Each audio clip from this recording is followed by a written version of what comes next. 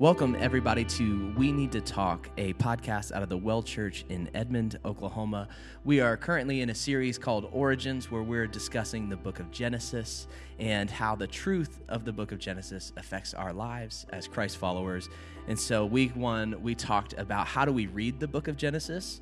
And then in week two, we talked about the truth about creation and the creation narrative. And then this last week, we talked about the truth of humanity. And so I am joined today by our other hosts, Pastor Meredith Dancause. Hello, everyone. Pastor Ashley Engel. Hi. And Pastor Steve Dancause. Hello. And so, Steve, you taught this weekend on what it means to be human and what our humanity means to us. And so if you could just give us a quick overview of our sermon and where we're coming from for today's questions. Sure. Well, today we're going to talk a lot about the truth about humanity, and what I covered on Sunday was, what does it mean to be created in God's image? And it's not always what we've been taught it is. And looking at Genesis, it tells us what it is. And we see three things followed by a fourth in the New Testament. But the three things are that we are created to govern, and we're created to govern not how we would like to govern, but like how God governs. So we're created to govern like God. Secondly, we are essentially communal like God. And thirdly, that we are foundationally good like God. And then, of course, knowing that our image is broken and not what it's meant to be, that Jesus restores what is broken by God becoming human. And so spoke in depth about each of those three things, as well as went into Genesis 2 and the creation of Ha-Adam, the human, because in Genesis 1 we have Adam, male and female, plural, so Adam is in humanity, and then in Genesis 2 we have Ha-Adam is created, and then from the human we get man and woman, and so it took us through that, and that was really interesting. Yeah. Any thoughts? Any revelations for people this weekend? I agree, Steve. I think the thing that struck most of our people here was the study of the original language and just the light that can shine on this passage. I think that was really helpful for people. It's not always something you get in Sunday school. Yeah. Yeah, you made a good distinction that I've heard you say before, but it just struck me new on Sunday, where you talked about we're not created as individuals, we're created as persons. And that, to be a person, to be made in the image of God is communal by nature. As you said, like, we're communal as God is communal. And that, like, yes, we have individual personalities, but none of that is made by ourselves. It's always made in community. So that idea of person versus simply individual, I really liked that distinction. Yeah. An individual is defined by separation from others, while a person is defined by relationships with others. Yeah. Yeah. So well, and I good. think it's a helpful perspective, especially for the American evangelical church, where so much of our faith is individualized and individual sin, and we neglect that kind of universal sin, that cosmic connection between us. And so it was helpful. And I'll say a quick shout out to our people as well, because it's always a little bit of a risk when we do deep dives like this and we talk about the language and we just get real granular in the text that, like, a lot of places people would just go like, all right, I'm going to check out, come back to me when you guys talk about a felt needs series or something like that. But like our church and the listeners of this podcast are really like digging in with us, and they're asking such great questions, like really fantastic questions. So let's dive into our questions, but shout out to all of you who are continuing to step in and ask questions, because it's a lot of fun for us.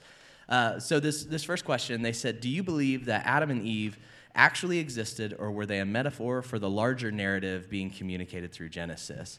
And then Steve, on Sunday you said that we're to read Genesis 2 as if Adam and Eve are real historical people. So like, why is that important? Yeah.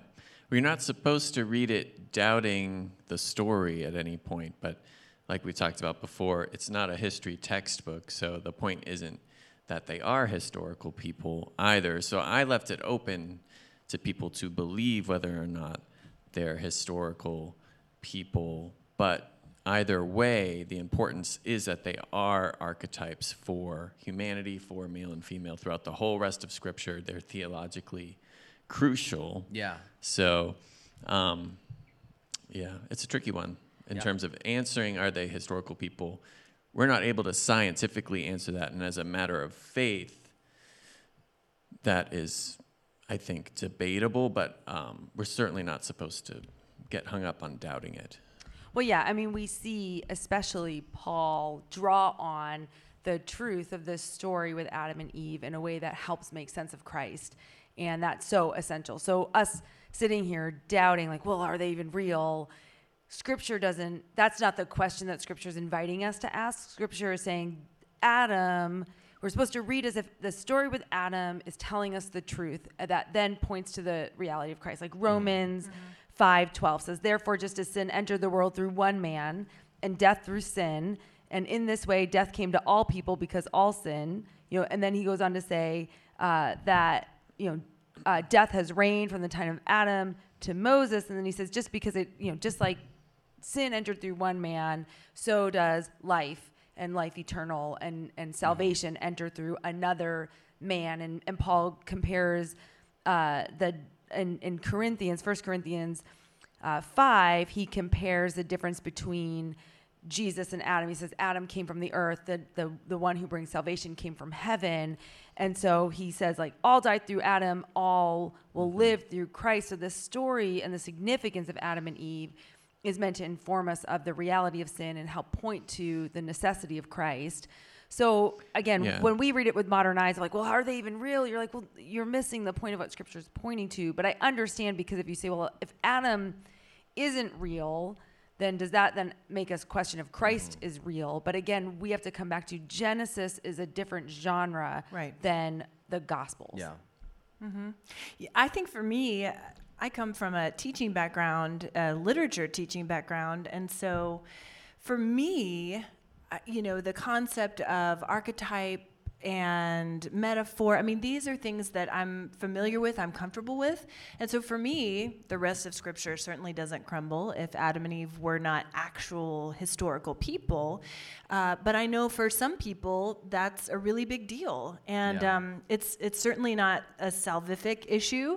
And so I believe that we could hold different convictions about that. For me personally, based on my literature background and my understanding of the text, I felt less crazy when the possibility even was presented to me, that Adam and Eve were possibly not historical people. But I'm completely open that they might be, Yeah, I'm sympathetic to people who feel like they have to be historical for the archetype to work. Sure. I'm not personally there, but I understand that line of reasoning. I mean, Paul, when in 1 Corinthians and Romans, certainly isn't wondering if Adam and Eve are historical people, but no one got to ask him, or he didn't really say. But it's kind of assumed that he's treating it like they're historical people. But what we know for sure is in Paul's mind is that he's treating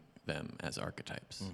Right. Yeah, and I think, for people who do get hung up on that, when you come to understand Adam and Eve as literal, the first people, you start to ask different questions, and someone even wrote in about this of asking about incest, like if they are the first two physical people, does that mean that the world was populated through incest? And it feels like the Old Testament talks a lot about incest and that it's bad, and so how do we reconcile those things? So anybody have any thoughts on that?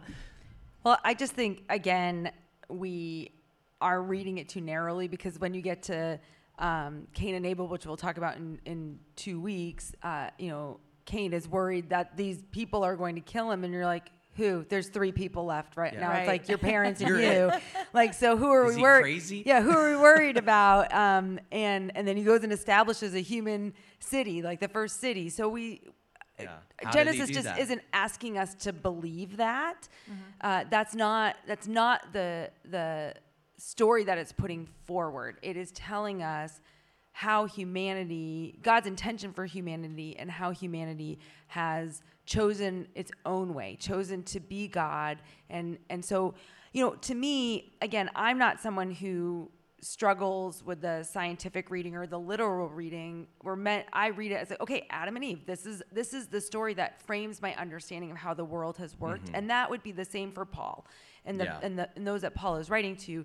This story is foundational for understanding how humanity has arrived where it is, how sin entered into the world, that humanity was deceived, that there is a cosmic reality, that there is a battle that's far bigger than we could understand, and there are forces that are actively working against God, recruiting humanity to work against God's good and corrupting humanity. And so therefore, like, that narrative is the thing that we're called to let shape our mind and our imagination, our understanding. And so this idea of was human population brought forth through incest, I mean, that's the only option if you start reading it literally, but even the story itself doesn't ask There's that gaps of you. that you can't account for. Yeah.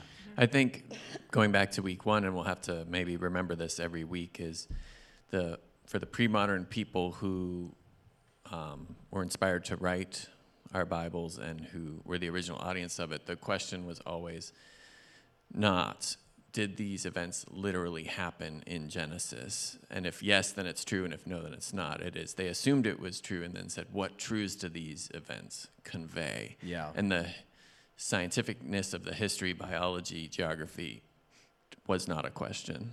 Yeah, it's not history, it's not myth, it's proclamation. I keep coming back to that. Like, it's proclamation, it's proclaiming what's true about God, true about humanity, God's intention. And I think when we see the truth that Genesis is trying to tell us, that is consistent throughout Scripture, and that is that we can see throughout humanity. Yeah. All right, this next question. I love this question because it's a question I've never thought of, and then it made me think of, and now I'd like to hear you guys answer it.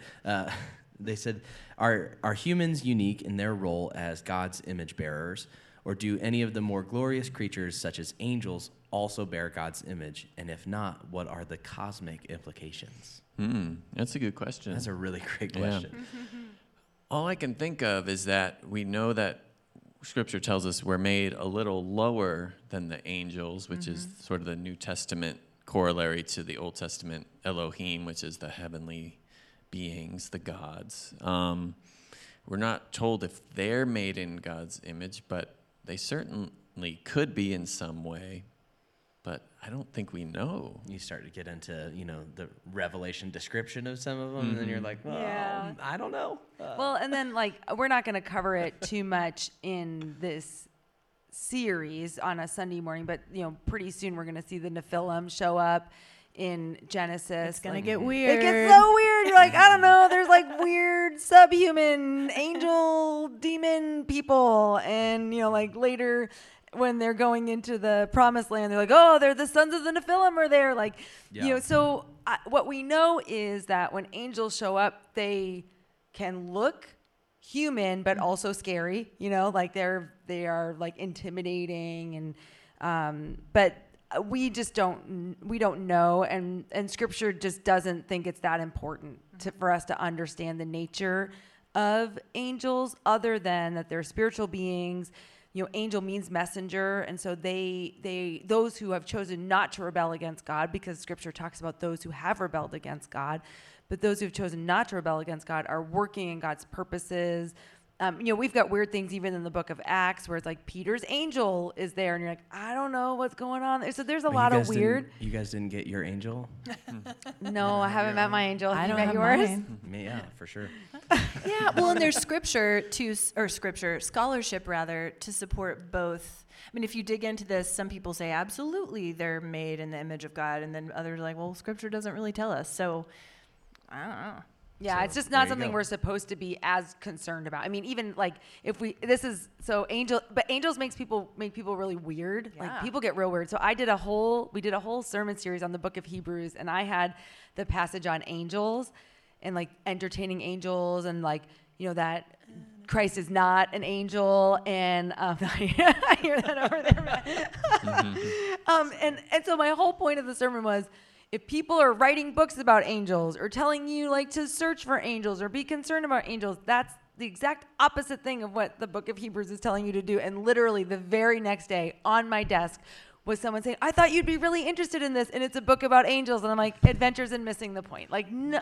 So Scripture is just telling us we can believe in them. Like, they are present. I mean, we can entertain angels unbeknownst to us. And I know people who have had encounters where they are convinced like that was an angel who helped us there, right? Like that is someone. Or just a messenger. Yeah, like Steve. I mean, Steve just had a really weird. We won't go into it, but a really weird moment in Sprouts like a few weeks ago, and I'm like, that was an angel. I didn't see that guy. Like it was so bizarre. And so people have had weird interactions. Or Steve's losing it. Or Steve's We're losing seeing it. He's getting a little firsthand. senile. He's gonna be 44 next month, so old guy over there. But Scripture just tells us we're not to be so concerned about that, and we just don't really know. What we do know is that we are made in the image of God, and that there's parts of, I cannot remember the passage for the life of me right now. I'm pretty sure it's Paul who says that the mystery, like there's so many mysteries that have not been revealed to us, but the things that we need to know God has revealed to us. And so that's what we have to deal with and say, the world is far more mysterious than we could possibly understand, but God has made clear what's most important. Quit worrying about angels. Like, why don't you just worry about maybe like not Your being neighbor. an absolute jerk to your waiter on Sunday afternoon? Like, all right, let's start there, okay? And when you guys get that down, maybe we'll talk about angels and all of that. So, like he's Matt, like, listen, Matt it's always brings it back down to earth. That's where we're at. Like, guys, how about this? You know why? Because your waitress could be an angel. Exactly. Look at that. There we For go. whatever you've done. The angel is entertaining you. That's what maybe I'm saying. even. Yeah. Here we go. Angels don't have wings, by the way. Not that we know of, Is- but they at might a have a certain lot of time. eyes. You're telling me I that they're think. not Lot. just eternal children with wings? Like Ooh, Cupid. Yeah. Cherubs. And we Cherubs, we that's the word I are couldn't think of. recording on Valentine's Day. Well, I think the so- cherubim have wings, but Yeah, we don't know. see, it's all stuff that. Join us Yeah, for our next the episode. Bible We're actually talking about tells us- angels. Yeah, Send us all your angel questions. Yeah. we're not supposed to be all that concerned with all this stuff, but people can't help it. Neither can Yeah, we. and I get it. You're But we curious, do know but that, we don't coming know. back to this question, though, we do know that, while we don't know if they bear God's image, we know that those who are still aligned with God's purposes are bringing forth God's message and bringing forth God's kingdom, and they're to aid God's agenda. So I think there's something pretty amazing about that, and that we are a little lower than the angels. So there's something about the angels being even closer to God. So, Yeah. and that they're created. So I think that's why scholarship does have this debate, and they could be, I don't know why they wouldn't be, but we just don't know. Yeah. At the end of the day, there is not a solid answer we could give. So Nope. Sorry. All right. So this next question, they said, Steve said God's first word about humans was that we are good. And I love how he contrasted that with total depravity. So can you summarize what you mean by total depravity and maybe touch on irresistible versus prevenient grace? And how does knowing that God created me as good affect the way that I live and the choices that I should make?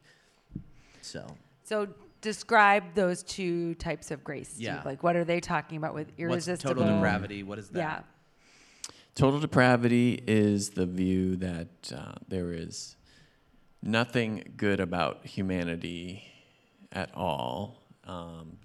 Nothing good about you, nothing good about me. The only goodness that can be in us is God in us. So it's God is good alone, and then if I do anything good, if there's anything good about me, then it's not me, it's God. So, and then irresistible grace and prevenient grace is related, I think, in that.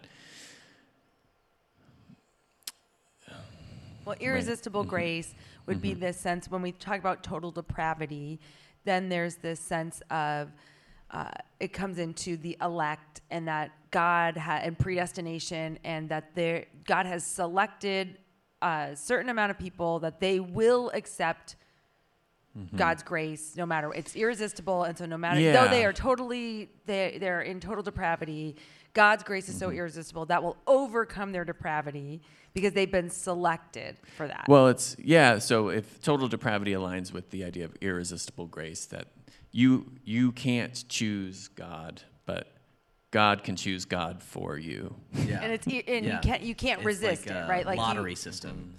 Yeah, if God has chosen you, That you then don't God will enter. get his way because God's grace is irresistible. But the problem with that is it then And assumes... if God has not chosen you, you cannot choose God either. Yes, and so that sense is then, if God's grace is irresistible and will overcome your depravity, then part of that breaks down where, well, then God's grace is not available to those that God does not choose to give his irresistible grace to. God's grace is limited to those that he has selected.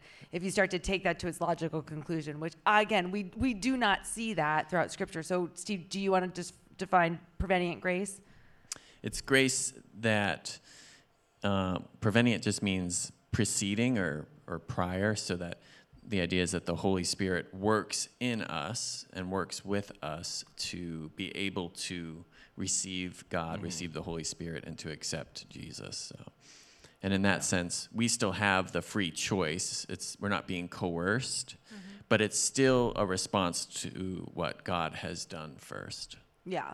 And that would be the more Arminian view, or the more free will worldview, or the conflict spiritual warfare worldview versus the blueprint predestination worldview. So these are... Yeah, and so we would land here at the well in the prevenient grace that we don't believe that God has pre-selected a few people that they get to go to heaven and you don't have a choice. We don't actually even believe in like the concept of total depravity and that there's nothing good in you. That we just don't see because Jesus is fully human. And so if you're fully human, then what he shows is actually humanity is the starting point. It goes back to what Ashley said last week, is good. That's our starting point. It's very good.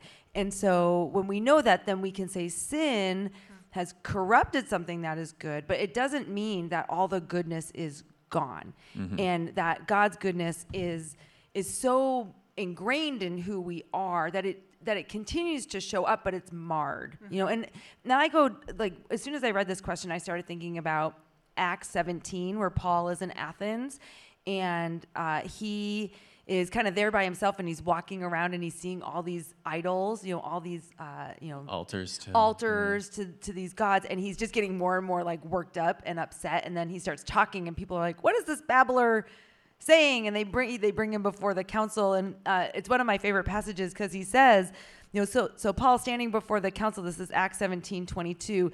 Addressed them as follows. He says, "Men of Athens, I noticed that you are very religious in every way. For as I was walking along, I saw your many shrines, and one of your altars had this inscription on it, to an unknown God. This God whom you worship without knowing is the one I'm telling you about." And then he goes on, he says, "He is the God who made the world and everything in it. And since he is the Lord of heaven and earth, he doesn't live in man-made temples, and human hands can't serve his needs, for he has no needs. He himself gives life and breath to everything, and he satisfies every need.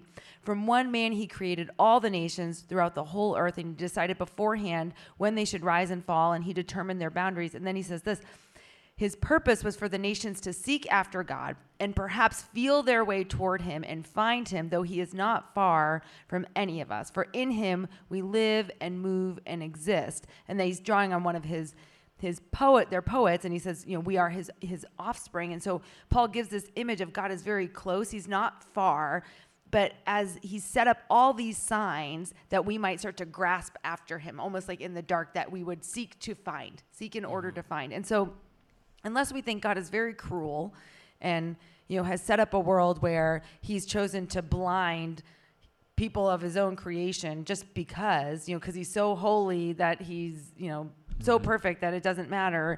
I don't think that's what we see. I think what Paul continues to attest to is God's grace is evident. We see that in Romans as well. God's grace is so evident, and so when we don't turn towards him, there's a stubbornness in ourselves. But God has set up the world that we would seek him. Yeah.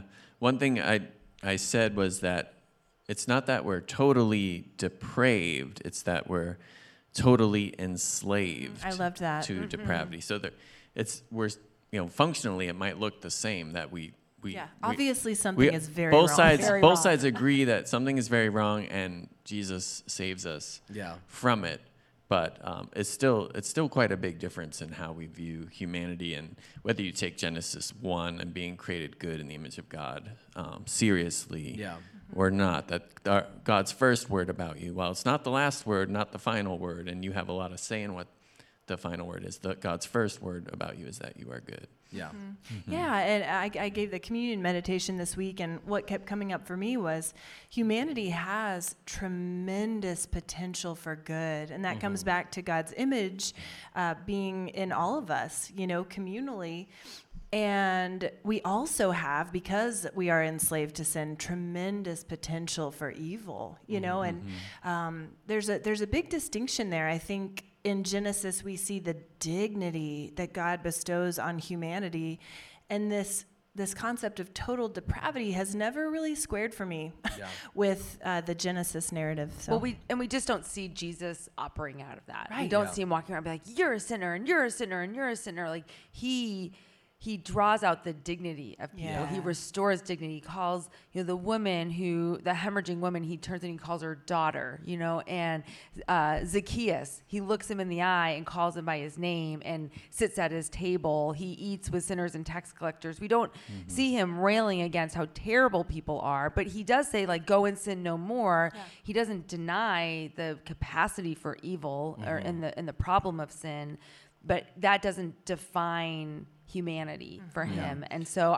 it just doesn't ring true for me. I just love what you said earlier about how Jesus himself is fully human. He calls himself the fully human one, with the Son of humanity. And how can he take on essential humanity and redeem it if there is nothing redeemable or that God can even touch? Yeah. Well, yeah, even That's you were good. saying, like, if it's that God only loves the image of God in us. Steve and I were talking about this. It'd be like saying you had a child and the only thing you love about your child is that they look like you. Yeah. Like, I like all my features in you. And you're like, that It is real my gross. favorite part of when people compliment my children, like, "Oh, he's so cute," or they'll be like, "Oh, he looks just like you." And I'm like, "Hey, that's me. Yep. You said You're I'm like, cute." that's it. You're like, that's me. That's the only reason why I had Yeah. children was so that everybody would compliment Yeah. me. Yeah. You're like, See that's how just. good I look. Yeah. I think if we think that's gross on a parent, a human parent, where Jesus says, if you who are like corrupted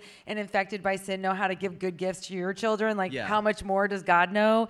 Like, if we think it's gross that a parent would act that way, then how much more gross would it be for a God to act that way? And then we do all these mental backflips to be like, but God is so good and sovereign. And you're like, but it's But just he also not who hates you, and you're also terrible. It's just not who we see. It's not how we see Jesus operate in the world. I think, I do think in Scripture we see, like, when I contrast us to God, the distance between God's goodness and ours is immense, it's eternal, but then when you make that a hard philosophical rule that there is nothing good at all in humanity, then I think you're missing the point. And like that parent, I said in the sermon that, like, if God only loves God in you, then God just doesn't love you. Yeah, God only loves God. And you're like, that's a selfish God. Yeah, so God is, by definition, selfish and not loving. Or we just have to redefine loving as pure selfishness and start living that way. So. A quick image for our parents out there is that what I was imagining as you were talking about Jesus, and being fully God and fully man, like fully human, is that, like, he's got fully God, good, and then fully man, and he's like Forky from Toy Story 4, and it's just, I'm trash. Like, that's it. There's nothing redeemable. She's just trash. And, but it's only God and that he loves God. Himself. We just don't see that. And Jesus defines love for us, which is to lay down your life for someone else. And why would you do that if they were just depraved and terrible and there's nothing redeemable? Because they would say, even now, like, those who hold to total depravity would say, like, it is only God in me that's good. There's God isn't necessarily even transforming me into a better version of me. It's just God. And the goal is ultimately that there will be none of you left. Or even, and there's even mental backflips to say, like, when people acknowledge good that people who don't believe in God have done, they're like, well, it's God in them. They just don't even know that that's God in them. And you're like, okay, well, this feels like a argument that we can't have. I mean, there's some truth to it, but it's just so over the top. It's a very hopeless I think, way to view people and our relationship to God. Yeah. I think it comes down to, and we've said this before in previous seasons, but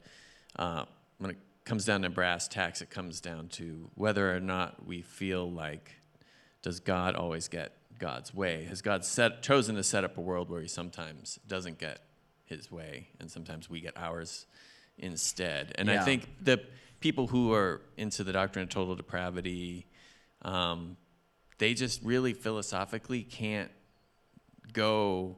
To them, the sovereignty of God means that God, no matter what, always in everyone and everything, no matter what's happening, no matter how bad it is in the world, it is God getting what God wants. Mm-hmm. Yeah. Next week, we're going to be talking about this coming Sunday about the truth about sin. And even in this, our origin story, we see God giving humanity the dignity of a choice. Yeah. Yes. And for me, I always come back to that. Like, God gives us the choice. Yeah. Yeah. And he had to set up a world in which we would have choices for that to be possible, right? Like, you can choose the one choice that God gave you if you're going from this view, I guess. Well, yeah, because that's where, like, the real challenge for those who hold to total depravity and irresistible grace is that it somehow threatens the sovereignty of God. Yeah. That you could choose against God somehow threatens God's holiness, that God's power. And the truth is, we come back to it, and we say it over and over again here at the Well, because we have to keep hearing it, is God could have set up a world where he always gets his way, where everybody does what he wants. But God ultimately is getting his way, and then he chose a world where love is possible, where love is a choice. But then that also means that you can choose against God, and you can choose against God eternally. And that is heartbreaking for God. We're going to see that when we get to the flood, that God is motivated by grief, not anger, that what was very good is no longer very good. And but that doesn't threaten the holiness of God when we say, but God willingly did that. It's like having a child and saying, well, bringing this child into the world, I hope for all the good things for them. I will do my very best to shape them in the way of Jesus, to teach them to be a loving, kind human being. And the truth is, but they still have the power to choose against me, to choose against the good. And that's part of what it means to love someone. And when you try to take all their freedom away, you might get them to do what you want, but you don't have the relationship that you want. And so God has chosen a relational world because God is a relational God, and that doesn't threaten the sovereignty of God, not for me, but it does for some people. Well, they're a similar camp to what we talked about last week with like biblical literalists, in that like either all scripture is literal or it's all a lie. Right. And then in this camp, it's either God is all powerful or he's completely powerless. Like there's no in between. There's no nuance to that, and I don't think that that's how it works. So, Nope. Nuance I think matters. Not what we hold here at the Well, at least. Nope. All right, so this next question, this is a great question. They said, am I right to see the link to the Trinity in the way Genesis describes the beginning of male and female from one human?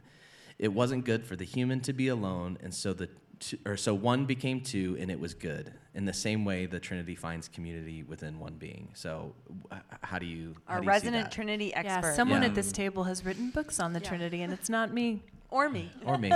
I think that male and female humanity and that complementarity, to use that word, that community does reflect the community of God in some way, in a very imperfect, very imprecise way, because I don't want to read that back into God.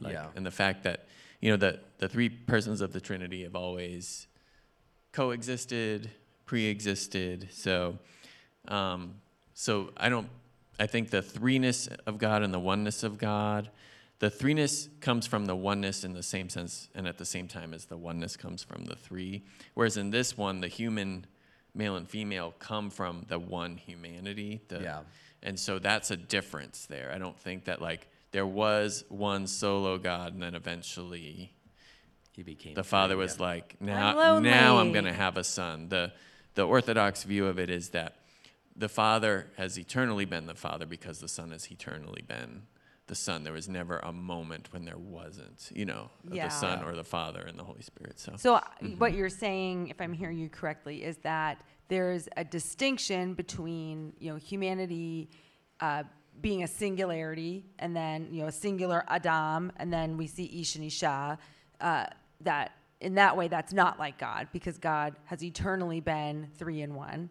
However, we would also say that there is some reflection of the Trinity in this, because we're made in the image of this communal God. And so, of course, when we're image bearers, God would say it's not good for you to be alone, because that is not how we're designed. It's not how we will thrive. It's not what we're meant for. So in that way, we see the echo of the nature of God. But we talked about this a couple weeks ago, that God couldn't, revealing the fullness of the Trinity, the full nature of God in a polytheistic world wouldn't make a lot of sense. Like monotheism was totally radical at that time, and God had to start as one and eventually began to unfold the true nature of God as we went. So the ancients would not have understood that to be like a metaphor for the Trinity, or in that understanding, I think, right? I don't think so. Yeah. No. But the relational God, I think that's where they would see being made in the image of God and the importance of relationship. That seed is planted there. Yeah. But the fullness of God is not revealed in this moment, I wouldn't say. And I would say, too, like you said, Mary, I think that's a perfect way to say it, that it's an echo of this thing, because as the resident artist, there are things that like I believe that your art is a reflection of the artist, and that there are things that I remember, like writing songs that people would go, oh, when you said this and the way it connected to that thing, like I got that, and I'm going like, I did not mean to do that, but yes, but it's also true. And so I think in seeing that, like there are a lot of connections and those echoes that you can see throughout Scripture that they weren't even the point, but they are in their own way of being a reflection of the Creator, a cool and beautiful thing about Scripture. So it's that trajectory of revelation. Yeah. Another point along these lines is that, the point in Genesis about Ish and Isha coming from the Ha-Adam, man and woman, male and female, coming from the human, because in Genesis 1 you have Adam, which is humanity, plural, male and female, and then in Genesis 2 it goes to Ha-Adam, which is the dirt creature, the human, singular, who is, we don't know if it's a man or an ambiguous human, male and or female kind of thing. Not female, but it somehow includes both.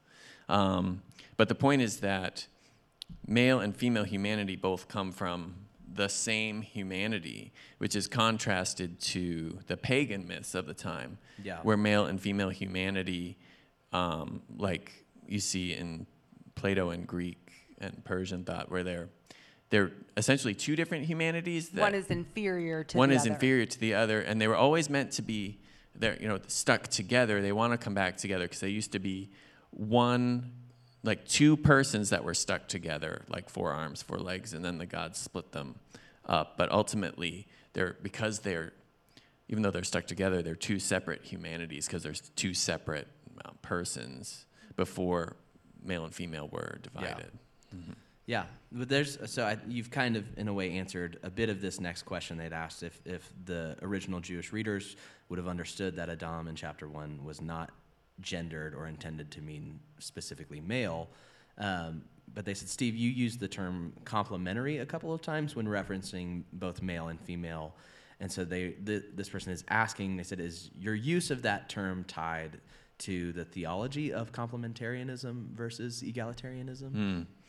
Well, let me take the first part of it first. As I'm reading the question now, it has Adam in quotes, capital A, so like the proper name for the man Adam, for the person Adam. The Jewish readers would have understood in chapter 1, even though it's the same Hebrew word, pronounced the same, they didn't have capital letters back then, but the word means humanity. Or more literally, like, dirt creature is what humanity literally means. And they would have totally understood, since in the verse that it's used, it says male and female, plural, them. So they definitely would have understood that they're not at that point talking about the individual man, Adam. And I think what they're actually wondering is, then when you get to chapter 2, when it says Ha-Adam, that's when it gets more confusing. At what point do you have the human, and then at what point do you have Adam? And a lot of us grew up thinking, like, well, it just starts with God made Adam. The man, the Adam. man, But they would have actually understood that God made the human. Absolutely. Where it gets tricky, though, is in patriarchal societies, the man is synonymous with human and woman is not. But we read scripture to believe that men and women are synonymous with human. So which way are we taking it, and how would the original hearers have taken it?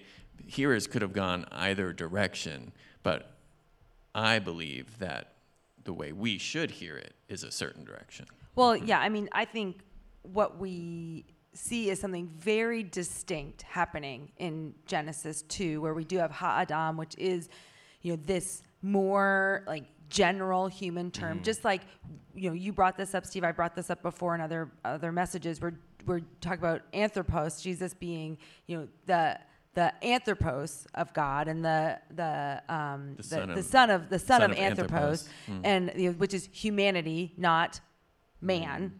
And so here we see there's this general humanity term, and then but our Bibles translate it man, right? So, right. But then we see in the Hebrew that when the Ha-Adam is split, there is Ish and Isha, and that's Phyllis Tribble has a great thing about this, and she talks about there is no Ish without Isha. There is no man without woman. That they don't exist. Man didn't exist before woman existed, and the Hebrew is so careful about that I think while anyone could have read that differently, I think sitting here now, we can see that there's something very different happening in this creation narrative, where there's a common humanity between men and women. And somehow the relationship between the two is where Ish and Isha exists. So there wasn't Ish before Isha. There was not male before female. And that's so important. And we miss that in our English translations over and over again. Yeah, we think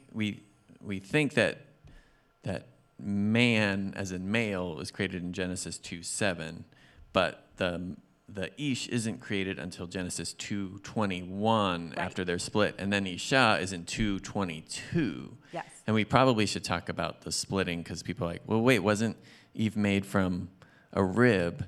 And I talked about the Hebrew word selah, which means side. It means the whole side in the Hebrew Bible and in ancient Hebrew scripture. And so it's actually this picture of being split from down the middle, from head to toe.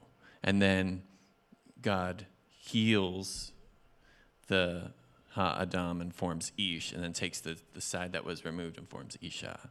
Yeah, and that's just something so profound in this Genesis. So many implications. Yeah, it's wonderful. I think that was mind-blowing for people this week. Just, what? I'd always heard that it was the rib, and that's Adam not what my was Sunday first. school teacher told me. You're right. Yeah, and then that brings us into, this question goes, is this about complementarianism? And we were asked another question about, what does the word helper refer to, when they're talking about Eve as a suitable helper, and, that's often been framed as women should play a supportive role. And I think this is where we have to come back to. This isn't about complementarianism, because complementarianism is far more in line actually with this Platonic and this Babylonian and this way of, because in Jesus's time, they would say that females were of an inferior humanity to men. In the Babylonian times, they would say females were of inferior humanity to men. But that's actually not what's happening in this Genesis story. That word helper is used more often about God than women in Scripture. And so would we say God here is your personal assistant, here to help support your ambition? No, I mean, it actually means rescuer, savior, protector. It's a word about strength, not about servitude. It's only other times it's used in Scripture is when God saves Israel, or Israel is relying on an ally for military rescue. Right. And so this is not a picture of women are meant to then suit Adam's needs. That is not what this is. And that suitable, it's this unseen. This is something it's new, it's unique. And so for Adam, for Ish, the Isha is the helper is necessary to rescue him, so that they might co-labor together and co-bear this proclamation that God has given them, this command to be fruitful and multiply, Yeah. to therefore to steward all of creation.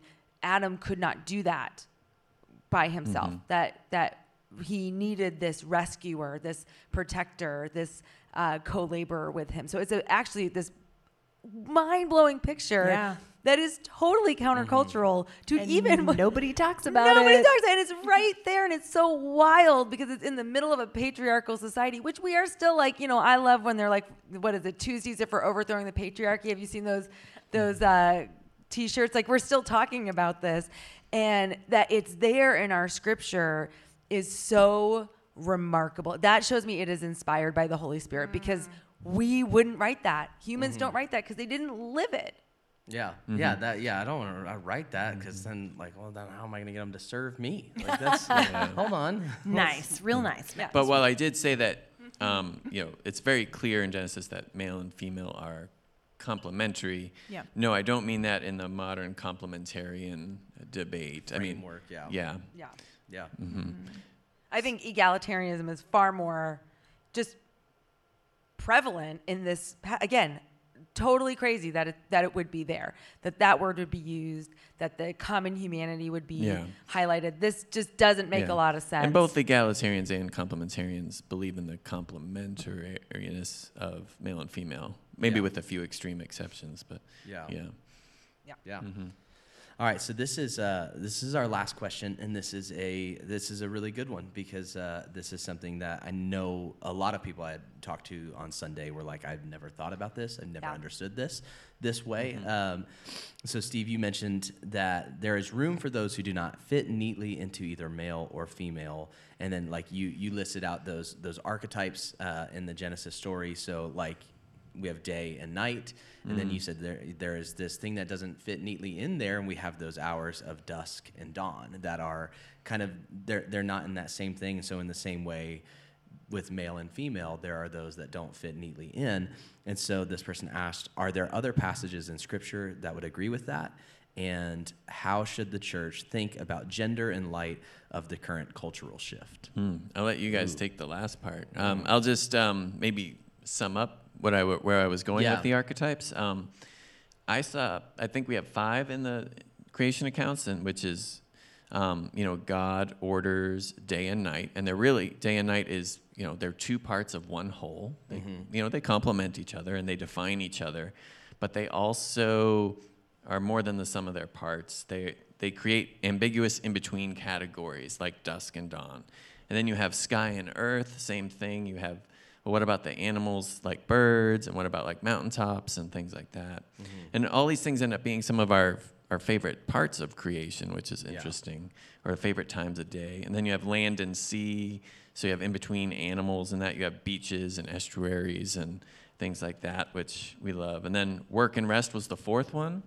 And you have even in between categories there, like worship and vocation, all kinds of just amazing things that come when the 2 come together, where it's not really clearly one or the other. And then the tricky one is, of course, male and female. And then I talked about the easiest example, which is people who are born biologically intersex, where they have maybe extra X chromosomes or Y chromosomes, extra sex chromosomes, or maybe they have genes from those sex chromosomes that are somehow transposed onto one of their regular chromosomes. And so we know those people exist, and then we know that Jesus talked about them and made room for them. So you give the example of eunuchs Matthew that were 19. made and born. And Yeah, Matthew 19, verse 12. For some are eunuchs because they were born that way. Others have been made eunuchs, and others have renounced marriage because of the kingdom of heaven. And so they talk about, like, there's choice, there's birth, and then there's that sometimes the choice has been made for you. And I think what's tricky about this is the conversation about gender in our society has radically shifted. Recently. Yeah, very recently. Because, 3 of us at this table are in our 40s, right? And then there's Matt. He's a little baby over there in his 30s. But growing up, and I have a daughter who's 12. Growing up in, those of us who are in our 40s, like, no one talked about sexual orientation. It was not a discussion. And then it eventually moved to like sexual preference, right? That was the language where like maybe you're making a choice. And then they had to do biological studies on like maybe people aren't making choices. No one talked about being transgendered. Like there was words like transvestite, but that was like people who dressed up like of the other gender, but it was more like drag queen stuff rather than, gender identity. And now gender, like for us, gender was about biology. And now it's moved a little bit more into like psychology. And so the conversation shifted. And so I just want to be really sensitive here. One, to say we're not going to be able to cover this in full. It's a much bigger conversation than what time allots for here. And none of us are experts and we're learning as we go. Yeah, because, for sure, yeah. I know like for my daughter, this is what they talk about, and now there's different flags and there's different ways to identify yourself. And it's very important. And I think some of that is good in that people are actually able to express what's true. And some of it is not good because it's become an idol where this is how I define myself and I'm the authority on myself. And I think both of those are true. What I think Steve allows for is there have always been those who don't classically fit into these two categories of male and female, even in biblical times. And what we see in scripture is movement around this, because in Deuteronomy 23, we are told like no eunuch shall enter the temple. Like absolutely not. You are defiled and you have no place there. That's a holy ground. But then we see in Isaiah 56 the promise that they will enter the temple. There will be a place for them. That they will have a greater future. And then we see in Acts chapter 8, one of my favorite passages, where we have a eunuch, the Ethiopian eunuch, who's reading Isaiah, and he's right before this promise. Like the passage he's reading is right before this promise. And Philip, who's talking to him, would have known this promise, and we see it fulfilled, that here is this person who was told they were excluded. And when he says, what should prevent me from being baptized? And Philip says, absolutely nothing. Let's right? go. Like, let's do it. And so I think there's movement within scripture around embracing those who have been considered a sexual other. And they're still part of the same common humanity. Yes, that their humanity is not gone, and God has room for them in the church and in his kingdom. And now again, the conversation around gender and sexuality, the cultural conversation, I think it is steeped in sin, but not because it's like these behaviors are bad, but sin being I have curved in on myself. And now it's my own wisdom that's determining things. And I think that is problematic. I really do. But the church, if we draw the line at, unless you fit neatly into these two categories and you are attracted to the people that we tell you're supposed to be attracted to, and you fit this script that we tell you have no place here, we have pushed away from the table. And we're not able to offer any wisdom or insight because we're just seen as closed-minded and bigoted. Yeah. And we're not willing to learn. We're not willing to hear people's experience. And I think the Ethiopian eunuch, that story is a story for us today, right now in the church, to say God is pushing our boundaries as to who he's including. And even it looks like God's changed his mind. Like that's what it looks like if you read it like so literally, instead of there is this promise and this projection of inclusion and transformation. And the Ethiopian eunuch wasn't going to stop being a eunuch. He wasn't miraculously healed from that, and we don't know if it was by choice, if it was by birth. Right. So I think while we might feel offended, we have to step back and say there's room for this in Scripture. There is room for it in Scripture. There is room. Yeah, and we need to see the common humanity of those. And we are learning wild things about genetics. Like I just saw a whole video on like the X. We always thought it was X and Y or X and X, and they're like, that's not really the thing anymore. It's a little more complicated. It's more complicated than that. And you're like, just our understanding of humanity and what makes our gender even a factor is growing, and we have to be open to that. The other thing I said was that we actually don't know whether all of these, and every category is different, but just take intersex, for example. We don't know if it's in God's intended creation or if it's just a result of the fall where everybody is born with imperfect genetics. We don't know, but even if we don't know, there's still inclusion that can happen. You The said not knowing should what you said inspire right after humility. That I was gonna say, I just pulled it up Sorry, because Matt. it felt like that was for us as a church, a culture setting moment. And what you said is, we don't quite know for sure if this is God's created intention or maybe a result of the fall. But even then, Jesus makes room for people who don't feel like they fit in traditional categories of male and female, and we should do the same. Amen. That's Amen. So, like that, and that was it. Like that's our episode. But there it is. That was for us as a church, a culture setting moment of saying, hey, you may not understand it, and you don't have to understand it to treat these people the way that Jesus has called us to. And that's where we rest, is in that place there. And I know for myself, because this is, like I said, I'm 42, I'll be 43 next month. So like my journey in this I'm being pushed. Like having a middle schooler, I am being pushed around this. Like, wait, what are the new categories and who's what and what does that mean? But I know a young girl around Imogen's age who would consider herself, what's the right term, Steve? Help me out.